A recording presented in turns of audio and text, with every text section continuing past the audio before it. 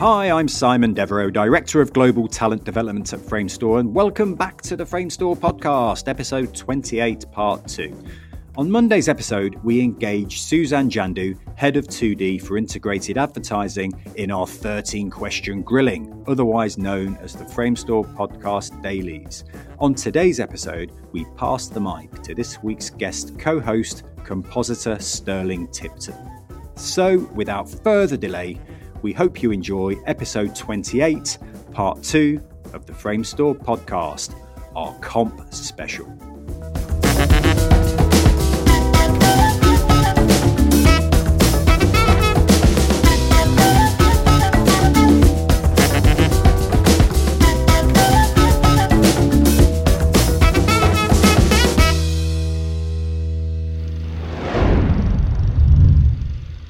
Welcome back to the Framestore Podcast, the second instalment of our conversation with Suzanne Jandu, Head of 2D for Integrated Advertising.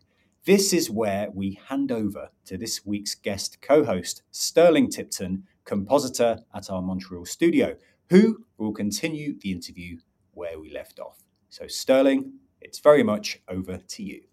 Awesome. Thank you so much, Simon. It's a pleasure to be back on the show. Suzanne, welcome back on the show as well. Thank you. I'll get right into it. So the main difference between you and I, aside from that we're in two different cities, is that I'm on the film and episodic side and you are in advertising. Aside from our different pipelines as well, what else would you say distinguishes life in advertising for you? And since I know you've worked a bit on both sides, do you have a preference for either? Well, integrated advertising is kind of a misleading name because though we have the word advertising and people tend to hear that a little bit more than the integrated part, we do more than just advertising. So we do episodic work. We've worked on The Boys and The Witcher and The Crown and Invasion. We very much have a very big episodic team. And we also work on immersive rides. We do design projects. And actually, we even do films. And film titles. So we actually cover almost everything under the sun. I think the only thing that we don't do really are video games. We very much do like all kinds of stuff. I actually like to call us a special projects team because I find integrated advertising is a little bit misleading. Yeah, it's a bit of a misnomer. It is, yeah. And I still work on The Box and I still work on all of these shows. So I really don't feel like I'm missing out on anything. Because as you pointed out, I did used to work on a lot of films in the past, which was always great fun. But I don't feel like it's that different. The only difference really is that we used to have a little bit more time in film to spend time on shots, where in integrated advertising, it's a little more fast-paced. Certainly with advertising it is. Yeah. We can work on, the Sky promo that I mentioned earlier is a good example. We had to turn that project around in comp in 3 weeks. So it was a very fast-paced job. Yeah. Whereas here, I can't even fathom getting a show and working on it for that short amount of time before jumping to something else. Do you enjoy that level of variety more so than what we have here on the film side? I think so, yeah. It's really exciting. And, our skill sets are constantly growing because, one day you might be just slapping, a background and a foreground together. The next day you might be doing a green screen comp. The next day you might be trying to learn how to use keying tools, or deep fakes. Like there's always something around the corner that you need to figure out. So it's pretty exciting. Yeah, that's great that it keeps you on your toes. And I'm hoping to keep you on my toes with my questions. The next one I have is about 2D versus 3D. I know that you have a background in both, but since this is the comp special after all, I've got to know, what made you ultimately choose to advance your career in 2D, and what do you like most about it? Well, I think what really changed my career path was when I saw the movie The Matrix. Because that, I was already working as a lighter and a compositor, but I was working on a 3D animated children's TV show. And when I saw The Matrix, which came out in 1999, I was so blown away by that film. I just thought to myself, like, this is exactly what I want to do. I want to make magic on screen. And because I had already had a taste of comping my own 3D shots, I decided to kind of take the plunge. And at the time, Shake was the industry software. So I found a job in Montreal, actually, that was offering a job in comp using Shake. And yeah, I moved straight into that. Nice, nice. It was a great experience. Yeah, and then I think I knew early on, after understanding, lighting and comp and seeing these films and being really inspired by them, that's what I wanted to do. Yeah. I really enjoy the aspect of putting the finishing touches on things with comp because you can really say that, this shot is mine. I made it look the way it looks rather than just working on a single asset or a certain aspect of it. Would you say that's something that you enjoy about it too, or is there anything else that's special and niche about working in comp for you? No, I agree with you. Putting the final touches on an image and collecting, different renders and elements from a library and making a final picture is probably the most exciting thing about our job. Sometimes I feel like a mad repairman just digging through my bag of tools frantically, searching for how I'm going to stitch all these parts together, but somehow it always comes through in the end, and it's a great feeling to have. Yeah, I mean, I think it's kind of exciting, isn't it? When you're given lots of pieces of a jigsaw puzzle and you have to figure out how to make it work. It is. I find that really exciting. Yeah, I always compare it to working on a puzzle because even the dynamic. I went on vacation earlier this summer, and it was a big family vacation. We took a 1,000-piece puzzle with us, and when we were working on this puzzle together, it really felt similar to when I'm working on a show in comp because here we are sitting as a team trying to, I don't have this piece, but I'm working on this section. Do you see anything that could help me? Can you pass me this piece? And sometimes you get stuck on one section and it all just looks like mud and you're asking yourself, does this piece even belong in this puzzle? Did it come out of another box in the attic somewhere? What is this? And other times you put something together and it just clicks and you're like, oh, I've seen a piece that goes right next to this and this and this and this. And all of a sudden you've got a complete picture. It's magic. It's so true. Yeah, that is so true. That's exactly how it works. Comp for the win. Another thing that I love is the structure of working on shows. As someone who's still a comp artist and working my way up, working on shows speaks to my personal background in theater because you work with the same team for a period and you get to know each other and really form bonds with your teammates. But then once the production is done, you switch teams, you move things around, and you work on something different, and you get into a different flow. But obviously, as head of department, you touch on so many shows, and you've got your finger in a lot of different pies at the same time. So, what's that like for you? And are there aspects of show-based work that you miss? I find it really exciting because I get to have like a really good overview of all the work that's being done in the studio. And I do like multitasking. I think it's not for everybody, but I definitely do like, working on the box one moment and then talking to the crew the next moment and hiring and, sitting in on dailies and trying to make the work better. Sometimes I do miss focusing on shots, just putting on some music and having time to put all of my efforts into one really big shot. I do miss that. But I get a lot of other positives from my job. Yeah. It all kind of points to one final outcome, which is to make a beautiful picture. We're all working together to make these beautiful images. And I just got a kick out of doing all of that. It's really exciting to me to see the evolution of an image. Yeah. Now, you've worked and lived in several different cities, which is not at all uncommon in the world of VFX. Oftentimes, artists can be seemingly nomadic, even.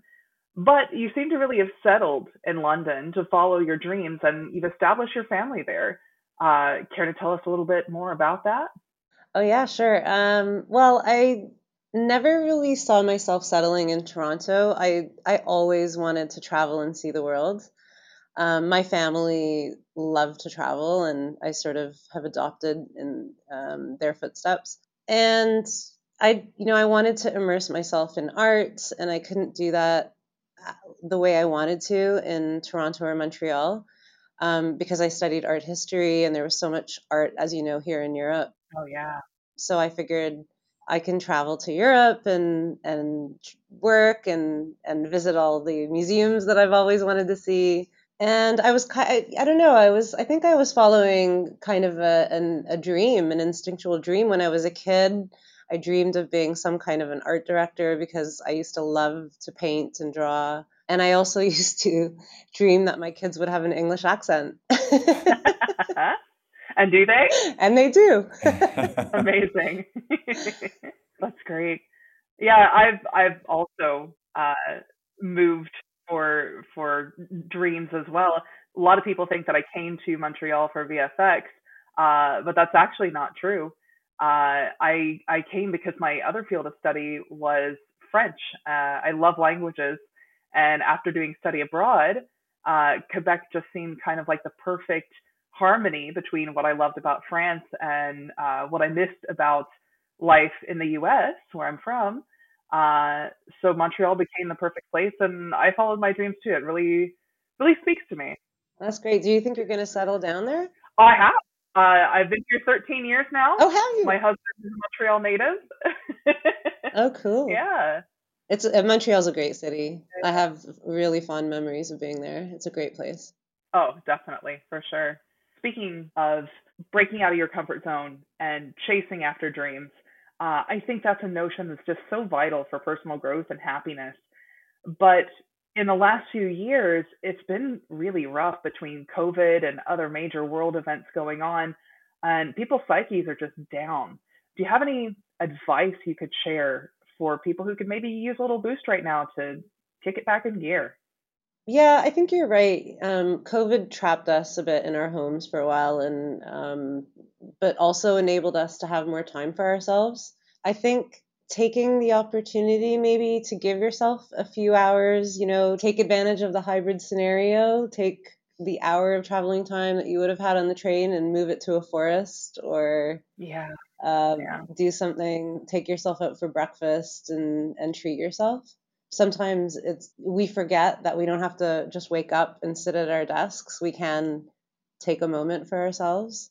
Yeah, it's very true that that time in transit is super important. That's it's time in between where we just think to ourselves and we're kind of free of the burden of responsibility either at home or at work, and we really need that time to process and relax. So it's a good thing to remember. Thank you. Yeah, definitely. I mean, I really love my travel time actually coming into the office, because I do get that 1 hour in the morning where it is really quiet on the London Overground train. And it's actually, I find it really relaxing. I don't have to work if I don't want to. I don't have to be a mom. I can just do what I want to do. And I really appreciate that time. I can just scroll on the internet. Yeah. I can download a Netflix film. I can just do what I want. So I think taking that hour traveling time is really something that you can embrace. Oh, for sure. This is why I really enjoy personally road trips. I am the epitome of passenger princess, if you will. I can navigate real good. I can change the radio station real good, but I love being able to just sit back and look out the window at the countryside, see how people decorate and take care of their homes, check out the cows and the horses in the field. I just love taking that all in. Oh, me too. Can you teach that to my kids? Because they always look in their phones. They're never Oh looking out the no! window. Oh, that's the worst. Yeah, that's the one time that I don't look at my phone. I think like the rest of us, I spend way too much time on my phone. But when I'm in a car, when I'm on a train, I've got to be looking out the window. Yeah, yeah.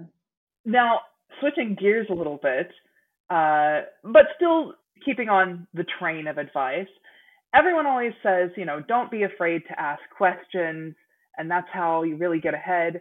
And it's very true. But outside of the tried and true, what else is in your bag of tricks for keeping your skill set strong and fresh? I know you're uh, everywhere all at once, kind of like the movie that we talked about before. Um, Aside from that, what's your secret?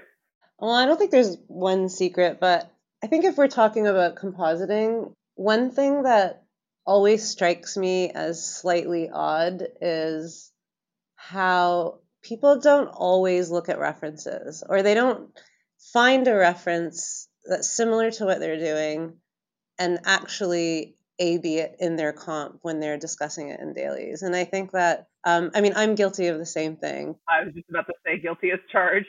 Yeah, but it's so helpful to look at references. And I remember once working on a shot years ago, and I was looking at the way light spills in a kind of misty, street scene.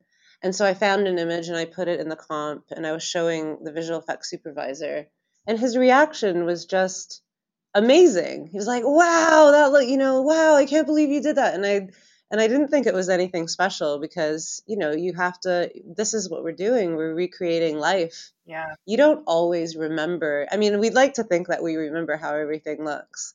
But actually physically putting a reference into your comp is so helpful.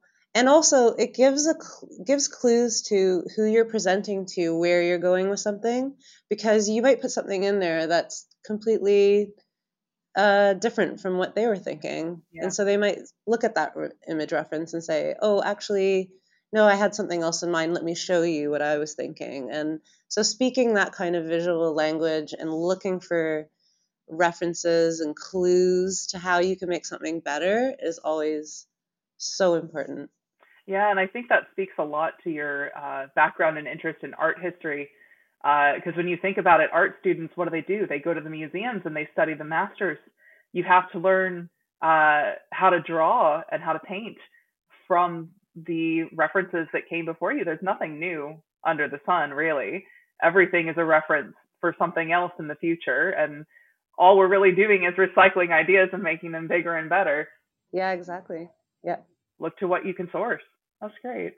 We spoke about your family a bit earlier, which is really cute. I'm really happy to hear about your kids. That's such a fun factoid.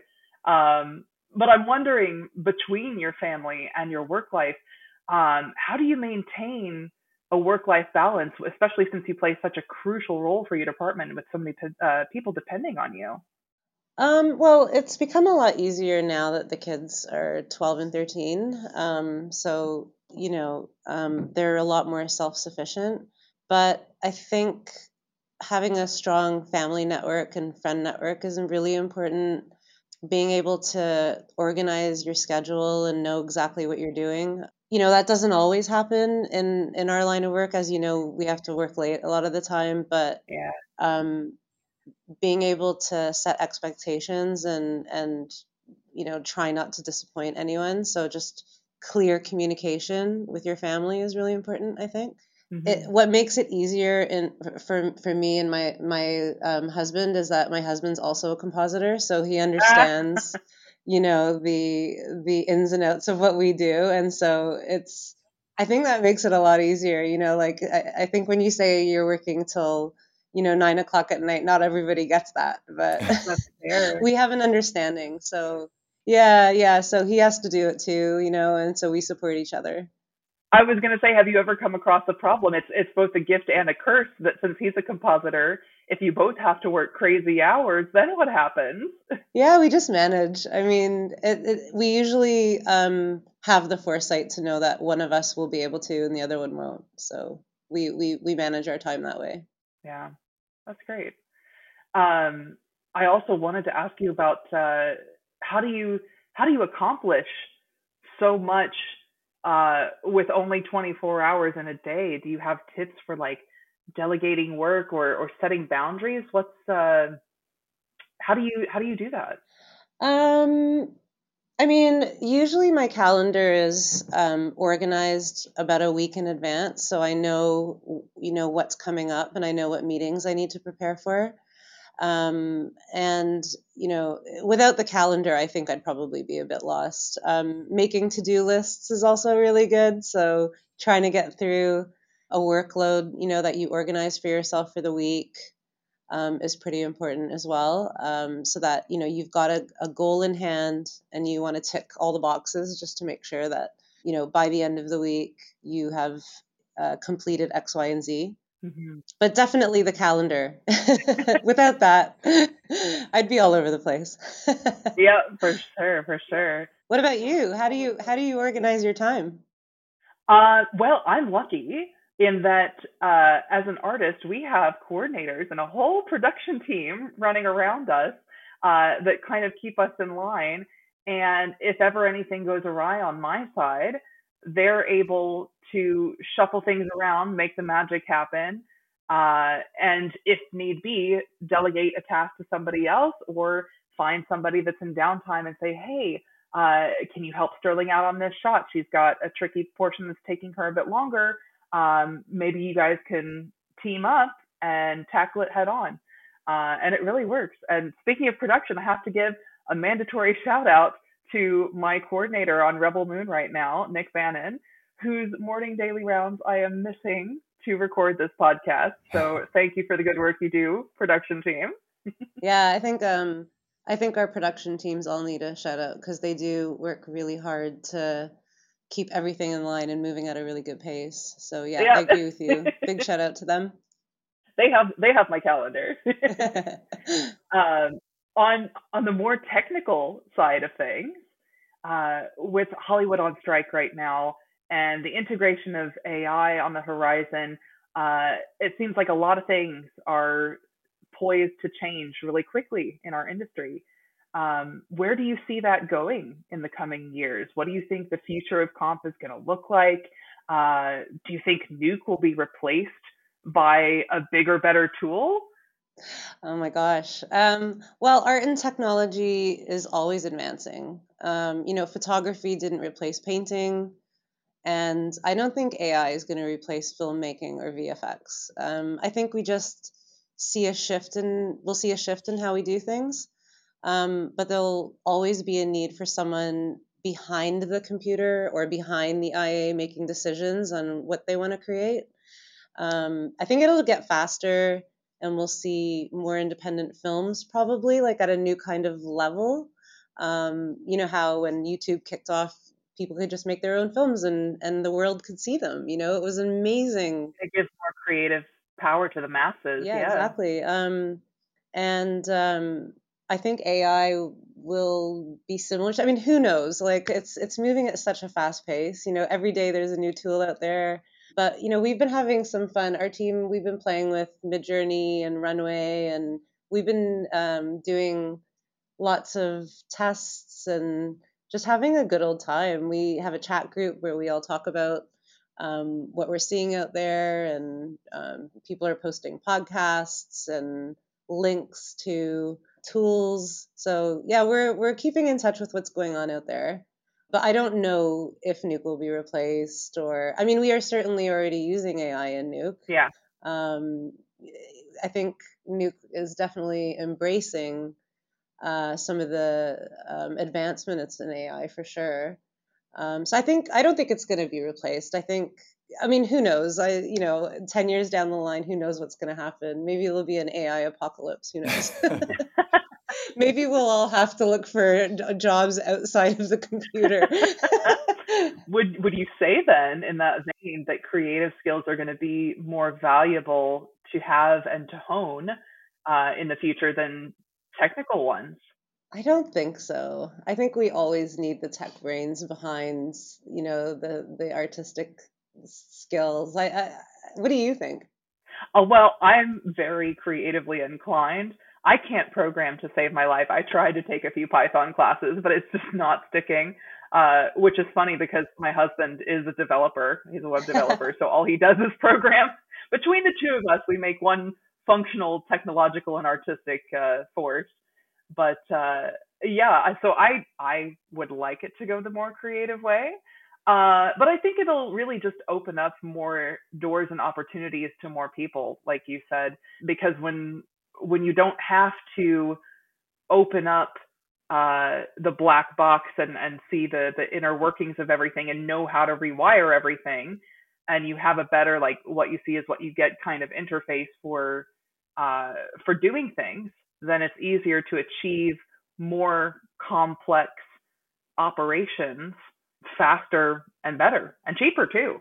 Yeah, that's true. I mean, we are using some tools, but there's still quite a lot of tech behind, Oh yeah. the interfaces, and I don't know. I think there's still a combination of the two. I think Yeah. together, both the tech and the artist, yeah, we will be seeing a complete shift, not complete shift, sorry, but a big shift, let's say, Yeah. in the future. But we'll always need people who know how to repair those kinds of things and who do understand the tech for getting us out of sticky situations. Yeah, exactly. And making it perfect, at this point anyways, we can't yet generate exactly what we want by, Oh, for sure. just using a word prompt, or, Yeah. there's so much tweaking that needs to be done, and the quality still hasn't reached a level of what we can create in And VFX. even now, if we could do everything perfect the first time around, our pipeline would stop at lighting. There would be no need for compositing. Yeah, that's true. Not to take a jab at the lighting department, but the number of times that you get broken lighting or something that doesn't look at all like the direction the look dev has gone since the lighting was produced.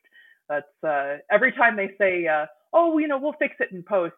That's our department. We're the post. We are the post. Yeah. All right. Switching gears completely. Enough about VFX. What are your passions outside of work? Oh, well, I think due to family and time constraints, my current hobby when I have time is to catch up on films and TV episodic stuff. Especially the stuff that we work on. I always want to see the really special work that we're doing. I just recently watched season 1 of Invasion because we just finished working on season 2. And that was so good. I can't wait to see season 2 because our teams work so hard on creating fantastic visuals. You won't even believe it, just being able to articulate what's happening and how artists created the visuals for it. You just have to see it. It's so good. Wow. Yeah. So I am currently doing that. I do have a secret passion I want to create mosaics. I never really get a time to do. I've been saying this for years. I did try to do some mosaics not too long ago. Nice. They weren't that successful. They're actually really difficult to do. They're not easy. You would think it's not that hard, but coming up with a pattern, figuring out all the colors, you look at mosaics and you think, oh, that's really nice. Yeah. It's not that hard, but it is. Gaudi for me has a whole new, I mean, I already really loved him anyways, but after going to Park Güell and seeing the work there and being completely inspired, like I have a whole new appreciation for what he has created there. It's amazing. Yeah. Part of my vacation this summer, I went to Philadelphia to visit my aunt and uncle, and I discovered a place there called the Philadelphia Magic Gardens. Have you ever heard of it? No. What is it? It is one artist who, over the span of like 30 some odd years, took this piece of property that was in kind of a slummy neighborhood and mosaicked the entire thing. There's like two houses joined together, and then there's a side lot, and he dug into the ground in the side lot to make this mosaic maze of ceramic and glass and found objects and sculpture. It's just an absolutely incredible world to see. And inside the house, not only are all the walls mosaic, but it also houses its own gallery that has rotating exhibitions. It's definitely something I recommend looking up or going to see if you ever get the opportunity. Yeah, for sure. I will definitely look that right after this recording. It sounds incredible. It really was. I have like hundreds of photos I can share with you. Yeah. Well, because it's it's a secret passion of mine to create something. I need more, not that I need more inspiration, I don't, but it's always amazing to see this kind of stuff. Yeah. I think that it's really valuable when we talk about taking time for ourselves and to help, boost our morale and psyche. We make art for other people all day, and we do it on a very technical level, and we don't always have creative control over things. But there's something so nice about being able to unwind and put our own creative energy into making art in our spare time. And that's something that I wish I had more time to do. Like you said, I used to draw a lot. I still do on the side, but not near as much as I would like. And I even, during the pandemic, I tried my hand at ceramics. Oh man, just like mosaics, that is so much harder than it looks. And I have so much respect for people that can throw a good pot on the wheel. I believe you. Yeah, I've always wanted to try doing pottery. I would love to try it. Yeah. It seems like a really therapeutic art form to me. Yeah, making something with your hands. There's something to be said for that. Yeah, definitely. Last but not least, we talked a bit about your history on both sides of the Atlantic in Canada and London. And as I mentioned, I'm a Montreal transplant, and I have really grown to love this city and consider it my home. It's so vibrant year round with festivals, culture, cuisine, art. If you could take one slice of Montreal life across the pond with you, what would it be? I love Tam Tam. Do you know what Tam Tam is? I sure do. Every Sunday. Every Sunday at the side of the mountain, people gather together and they bring their bongos and they sit underneath the statue and they just play music. They play their drums. And all around the statue, people come around and they sell necklaces. It's a very hippie sort of vibe, isn't it? So people sell necklaces and jewelry and scarves, and kids are playing on the grass, and I mean the vibe there is just, it's all positive, isn't it? Yeah, it's carefree and spontaneous. There's never been any formal organization or meetup to it. Like you're not going to find a Facebook group or a sponsor behind it. It's just people gathering in the park to have a great time. And there's always, what I've always found fascinating is people will just sit down, start jamming, and you can listen to the music take shape. Mm-hmm. It's kind of like a rhythm that just flows, and it just kind of creates itself in a way. Yeah. I just love that vibe. It feels very free. Yeah, it's very organic and mimics other things in nature, how they take shape and grow. Yeah, absolutely. If I could transplant Tam Tam to London, I think a lot of people here would be really happy. We should make one. Do it. Yeah. We need to get some bongos. If we've launched a podcast, let's launch a Tam Tam kind of jamboree. Why not? Sounds amazing. I hadn't heard of that. That's so cool. Wonderful. Well, that's it for me. Good job. That's all the questions I have. Thank you so much. Thank you, Sterling. Sterling, if I ever want to drop the hosting duties, you are a welcome understudy to take on the Framestore Podcast. Brilliant. Thank you. I mean, in the best part of half an hour, you covered, projects, the whole, IA and film worlds, that whole conversation around AI was really interesting, and then segueing into kind of culture and arts and kind of creative pursuits. I thought it was really, really strong, really, really, really interesting. Thank you. Pleasure to listen in on as well. So good job. I hope you enjoyed it as much as I did. Yeah, these are all the things that I would really want to know. You asked me to write questions, and yeah, these are the things I find important to talk about. So I'm glad that we got the chance to. I'm a fellow commuter maximizer, as you are, Suze. I'm about an hour to get home. We both live somewhere in Surrey, don't we? We're both kind of almost neighbours. But I have about an hour door to door, and I make the most of it. I'm podcasting, sketching, watching movies. I'm packing all the stuff I don't always have the time to do into that 2 hours a day when I'm in the office. And so that really resonated with me. Yeah, exactly. So all about that. And I love the fact that your other half's a comper. You should have got that into the career advice for budding compers. Is if you want a happy life, marry a comper, or at least hook up with a comper if you're young and out there on the market. I think my little boy's 9, so he's not quite in his early teens yet. So I'm definitely taking the clear communication advice to heart too. So brilliant, really, really, really great second part episode, folks. Really enjoyed that. Before we let you go, is there anything, Suze, that you want to shout about, plug? Is there anything the team's working on that you want to kind of give them props for? Anything you want to shout out before we let you out of the podcast digital door? I want to give a big shout out to my, I say my, I shouldn't say my, but our compositing team. They are extraordinary humans. They're just lovely people. They work really hard. Everybody supports each other.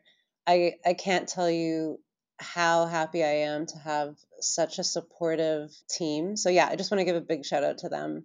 They're doing a fantastic job, and I wouldn't be here without them. They just make coming into work a pleasure every day. Yeah, brilliant. Well, what a great place to leave it. And I love how these episodes, this one whole episode, both parts, has been a real love letter to comp. I'm glad that it's become this kind of comp special almost by osmosis. It just so happened we got Sterling on board as co-host, but it's been a really, really joyous, really, really lovely set of episodes that a lot of people have asked for, as we said, Suze, when we connected before getting this in place. So you've definitely exceeded my expectations, both Suze as our special guest and Sterling as our special guest co-host. It's been a great episode. I've really enjoyed spending this time with you both. Thank you, Suzanne and Sterling, for being on the Framestore podcast. Have a great rest of your day, wherever you are in the world. Thank you so much. Thank you, Sterling. It was really nice to meet you. Yeah, thank you both. It's been an incredible experience. You're both great people to talk to.